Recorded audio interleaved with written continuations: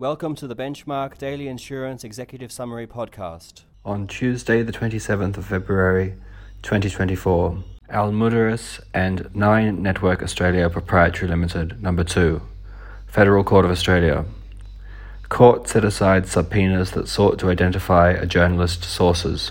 Bolin Technology Co. Limited and Bird Dog Technology Limited, Federal Court of Australia.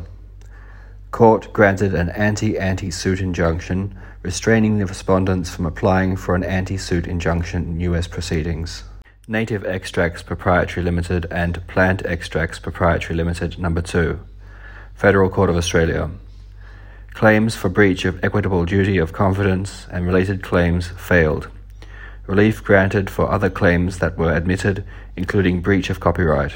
Commonwealth Director of Public Prosecutions and Aussie Skips Bin Services Proprietary Limited, Aussie Skips Recycling Proprietary Limited, Rusakis, Federal Court of Australia. Two related companies and their former CEO sentenced to fines and imprisonment in the case of the CEO for cartel conduct. Reichelman and McCabe, Court of Appeal of New South Wales. Primary judge had erred in assessing evidence in a case where the parties made competing claims of assault and battery. Racing New South Wales and Racing Victoria Limited, Supreme Court of New South Wales. Court dealt with issues that had arisen regarding preliminary discovery, including construction of the categories that had been ordered by another judge, the adequacy of the discovery given, common interest privilege, and the evidence required to substantiate client legal privilege. Newman and Anor and Hartwig and Oars, Supreme Court of Victoria.